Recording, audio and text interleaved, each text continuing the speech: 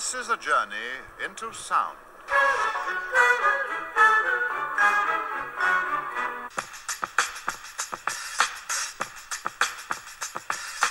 This is a journey into sound. A journey which along the way will bring to you new color, new dimension, new value.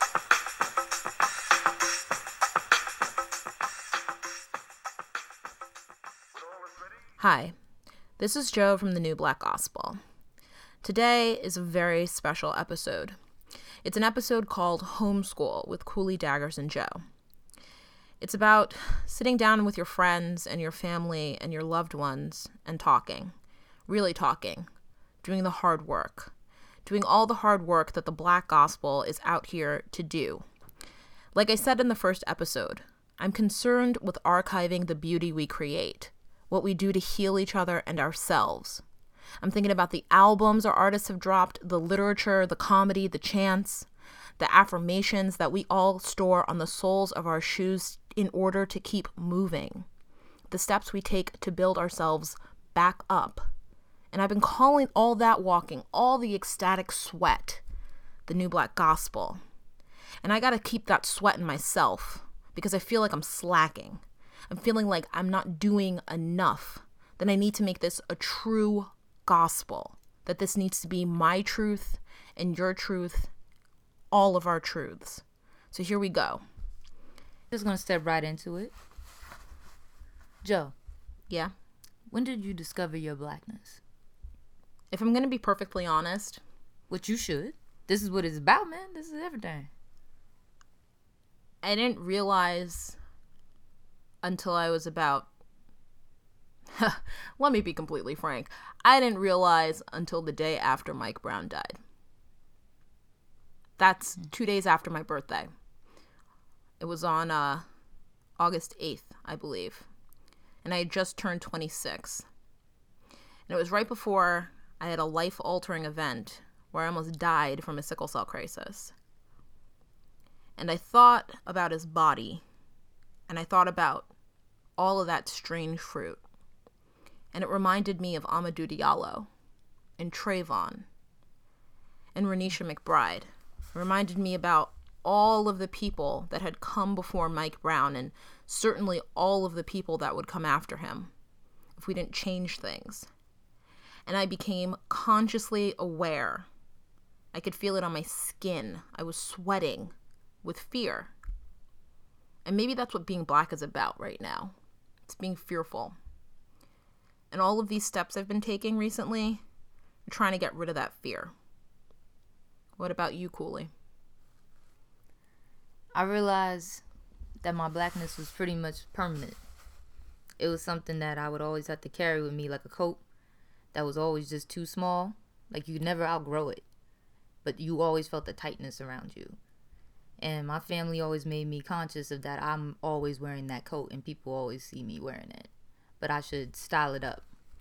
I should basically kowtow to their sort of fashion when my fashion isn't always in style, but they're always appropriating it. It's like I always see people either bleaching their skin to be light skinned or be lighter or be close to whiteness. Everything that they aren't.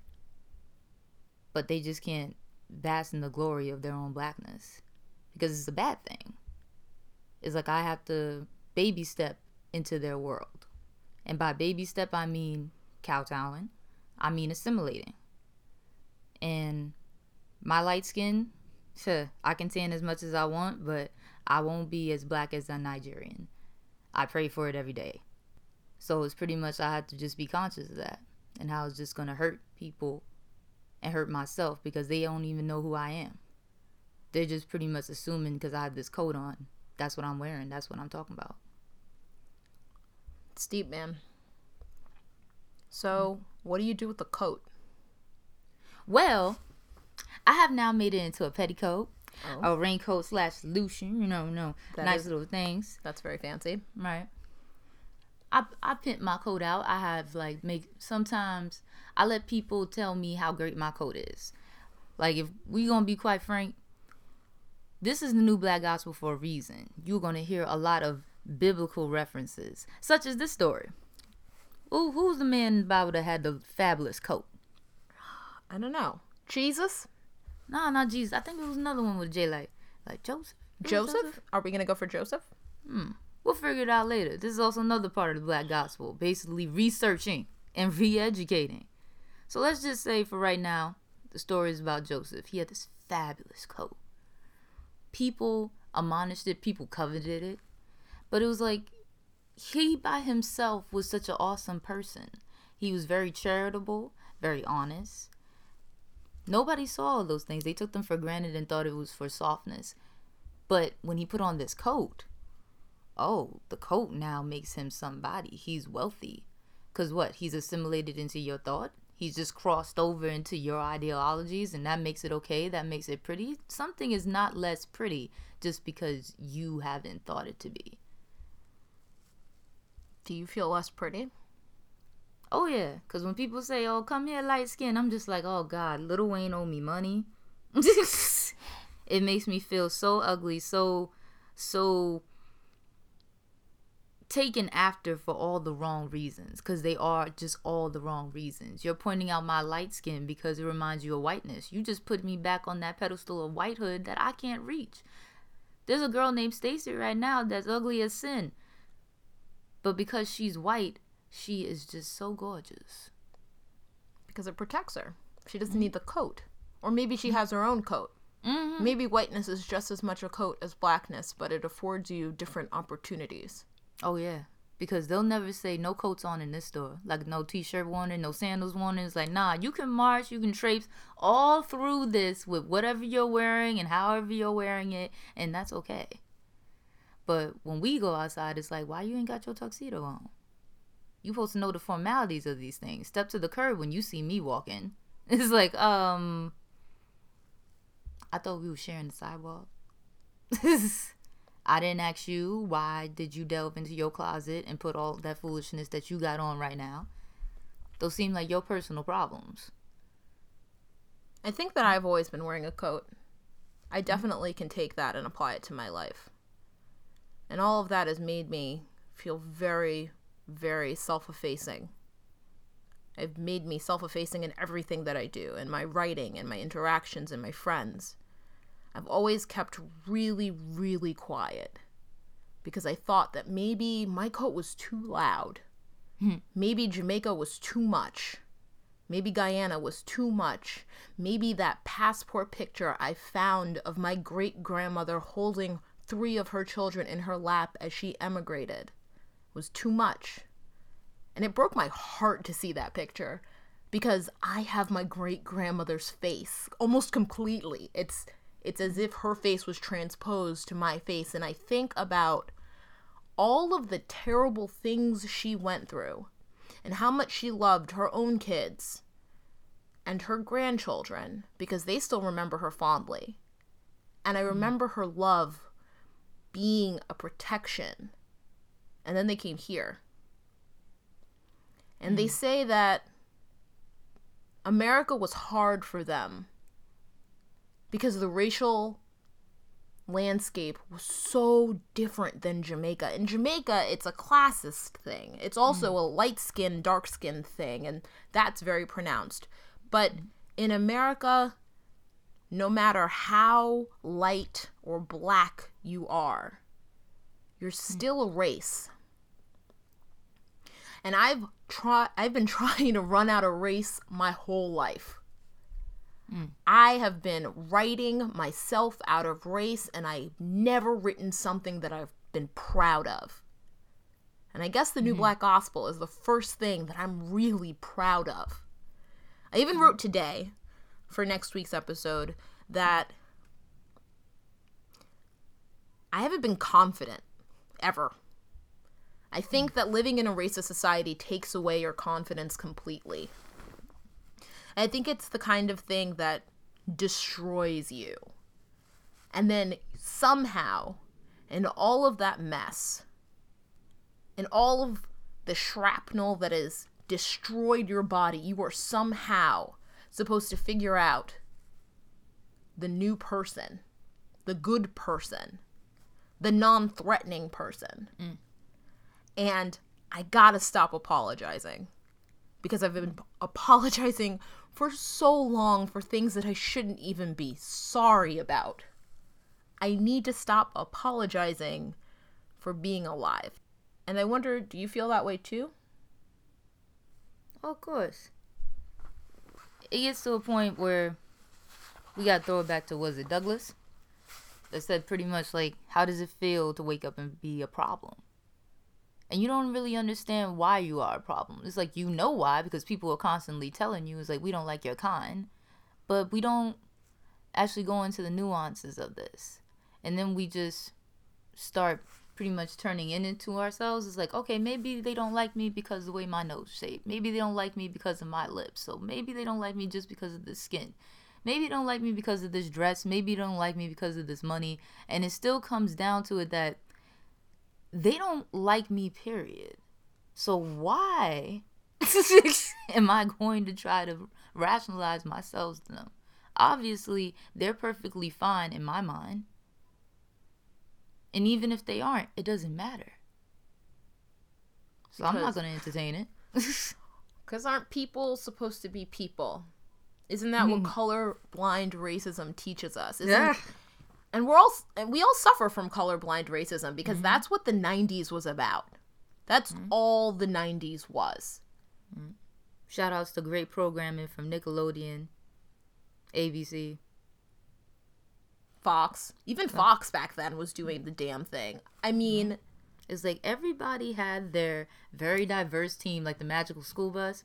Asian kid, black kid, Spanish kid, white children, everybody was there.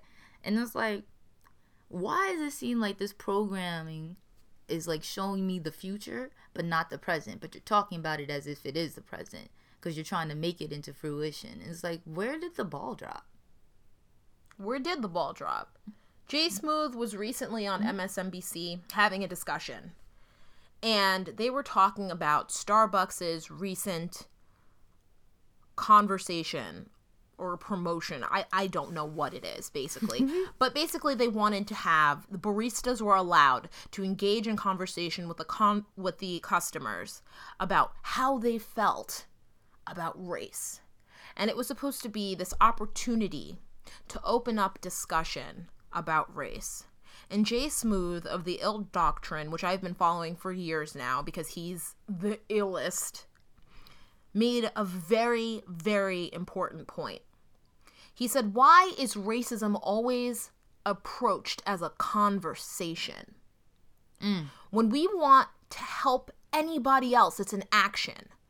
When we go about handling the veterans, when we go about diseases, and honestly, racism is a disease. It's a disease that we all suffer from. It's a disease that there is a cure for, and the cure for racism is knowing. It is action. But Jay Smooth said, why is it that whenever we talk about racism, it's always the beginning conversation? Why are we always kowtowing to those who don't know? Why are we taking the good time out of our day? Why are we taking the sweetness out of our hearts to put on their lips? And by their, I mean people who suffer from whiteness, people who suffer from systemic racism. I'm talking about the people that uphold it. And how do we stop talking and start doing? You just do it. People need to take that Nike campaign and actually apply it to their lives. Just do it. I don't understand what there is to discuss. If something is blatantly wrong, what is there to discuss? You have already broke it down in your mind that it's wrong. Other people around you are telling you it's wrong. So what is there to say? There was a recent story on the news of a man being brutalized. Joe, you want to talk about it? The man in University of Virginia? Yep. So there was a young man, a college student, who was rejected entry. And, of course, it escalated into him being brutalized by the police, having his face bloodied on the sidewalk. His face kind of reminding me of Emmett Till. The same way that all of these bodies remind me of Emmett Till. And Everyone tried to stop him, but there were the people standing around seeing what happened, and the cops threatened them. And at a certain point, we gotta stop being scared of the cops. And they might kill us. And they will beat the hell out of us. And they will try to silence us, and the government will try to silence us. Because there will be more boys, and there will be more girls. Rejected entry. Walking down the street. Sitting in their homes. Who are mentally ill, like me. People that have bipolar, like me. People like me who have sickle cell and sometimes need help from people that I would normally not ask help from. And we need actual help, not brutalization. It's like, I last checked, Joe. Don't we pay taxes? I pay taxes. Yeah. I just wanted to repeat that right now slow for the IRS because I know you're listening. I pay my taxes. We pay our taxes. We pay our taxes. But what do our taxes afford us?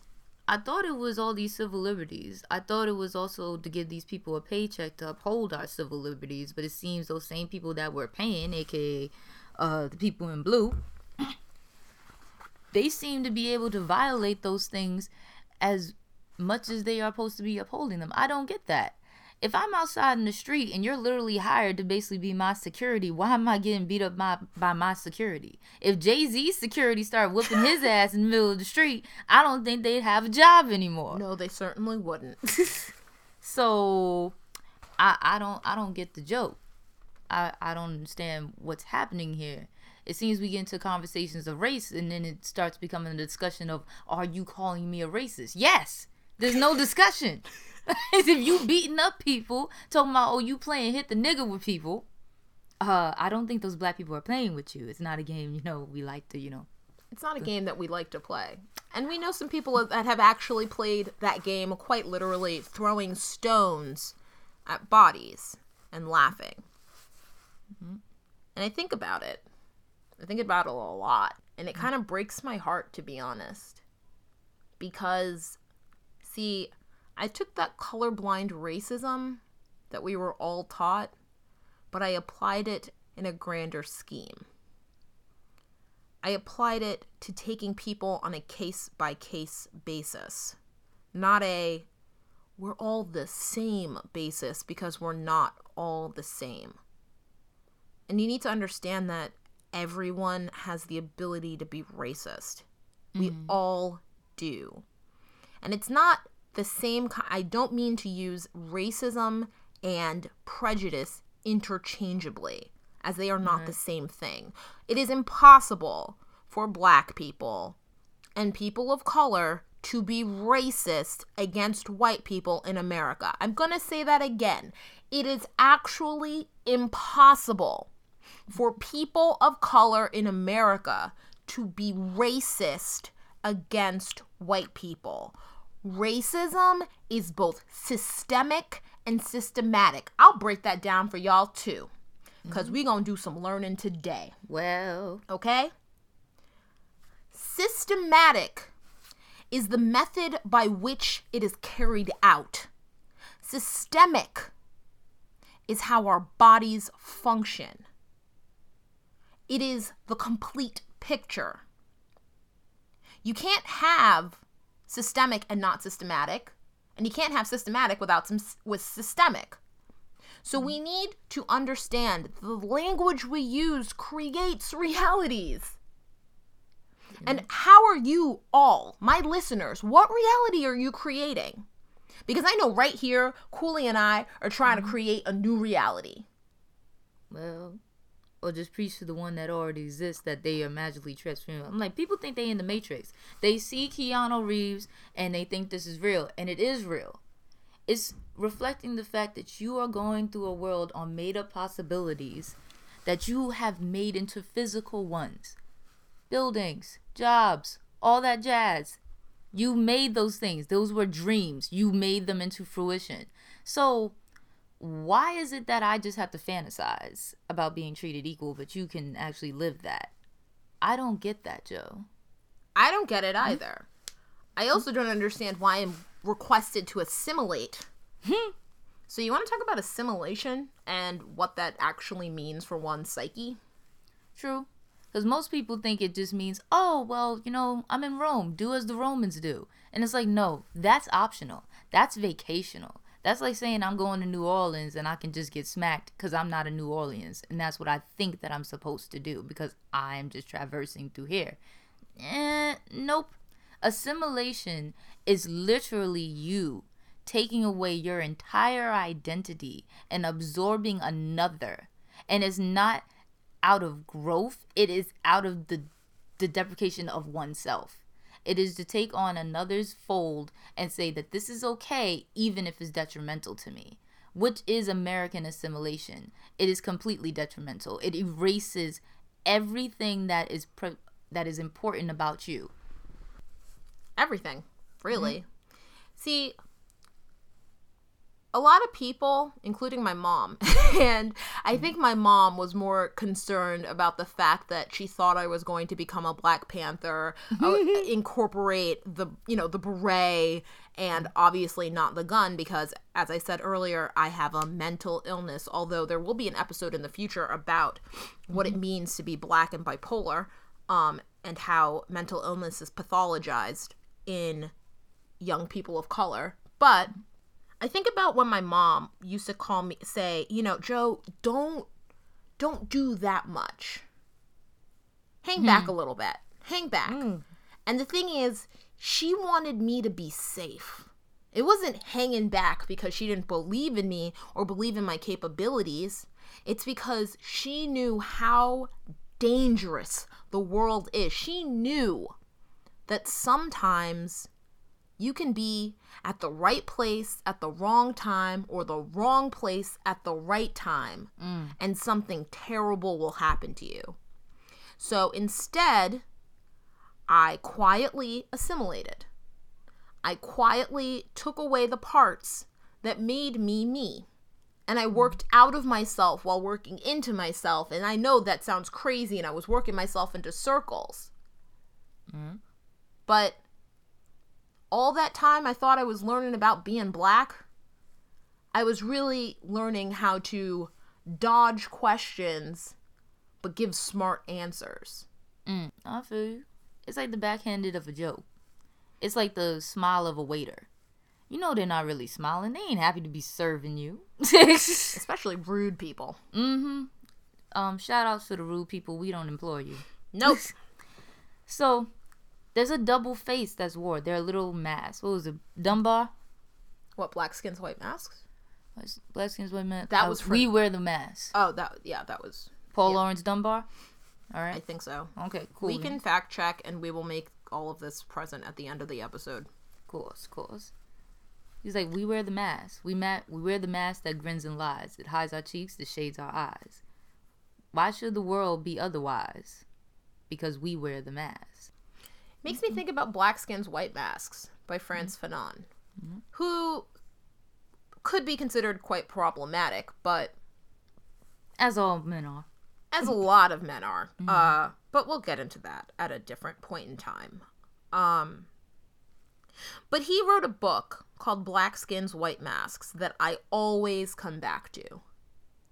Because it's the book that helps me remember that it's okay to not wear it. That wearing it is ultimately detrimental to my mental health. And that Blackness, in the same way that it is pathologized by America's systems of oppression, can also be pathologized in one's behavior. And as we said before, that coat, that coat to protect us from the rain is ultimately smothering. So we wanted to actually get into another topic. We wanted to talk about what it means to be a woman. And ultimately, this would work right into what it means to be Black. Because as two women identifying women, we would like to discuss how those two mix. So Koolie, What's up? what does woman mean to you? Woman, because the word sounds like womb, makes me think of growing, thinking of birth. Thinking of not the expectation of giving life in the always associated way of physically making a child, because that's just a limitation. And women are far more deeper than that one limitation. We give life to everything. And I'm not being just, hubris. I'm not just being prideful just because it's my gender. It is literally a fact that women birth everything. I guess I think for me, being a woman, I had to figure out what being a woman was at the same time I had to figure out what being black was. And I realized that for me, being a woman was equally as oppressive as not wanting to acknowledge my blackness. See, this summer, I got really, really sick. And I'm going to talk about that. I'm going to talk about it in a way that I usually don't talk about my sickness. But I have sickle cell disease, a disease that does not get as much coverage as it should. And I had to go to the hospital. And all of the people that took care of me were women. All of the people that came to visit me, with a few exceptions, were women. And they loved me. And I guess I learned how to be a woman through being loved. Because a lot of women are asked to love other people at the expense of themselves. Always at the expense of themselves. It's the expectation. It's like, just because I have a vagina, I'm just expected to love you. I'm supposed to I am expected to appreciate everything about you, even if you don't acknowledge my existence. And that's crazy, man. Like, that's actually out of control. We don't mean crazy in an ableist way, but it's just like actually mad. It's mad. It does not, it fills me with rage to think that we are supposed to sacrifice what's good for us simply because another person needs help. And it's not to say that we shouldn't love people for people. It's not to say that we shouldn't give ourselves when the person is giving just as much. But it is mad to let yourself go so that someone else's spirit can survive. Especially when they have no context of your spirit. We're not talking about ungrateful children. We're not even talking about passive-aggressive husbands or spouses or anybody. We're not talking about any of that petty stuff. We're literally talking about your oneness. It's like, I recognize your oneness, but you can't recognize mine. That is the main thing. How can we exercise any other things, any acts of love, and you don't recognize me? You don't see me. And isn't that what being a black woman is, essentially? That we are always working ourselves out of invisibility? Oh, we always pulling disappearing acts. Oh, we're good at it. You think that people can ghost? Look at a black woman. She out. It's like, you don't even realize she there. It's like, until she starts speaking, you don't realize you're there, and then you come at her because she's speaking it. It's like, wait, what? Audre Lorde said it best. Your silence will not protect you. And maybe that's why we're here. Maybe we're here to not be silent. Maybe hearing our voices, as uncomfortable as that is, and I'm sure that we're really new at getting our voices recorded, and not only recording them, but disseminating that recording. But we're here to be heard. We're here to break our silence for once and forever. We've come to the end of the first volume of Home Skool. For any information about the topics discussed in this episode, please visit www.giseliahughes.com. Like our Facebook page by searching for The New Black Gospel. Follow us on Instagram and Twitter with the handle New Black Gospel. Home Skool episodes happen every third episode, so stay tuned.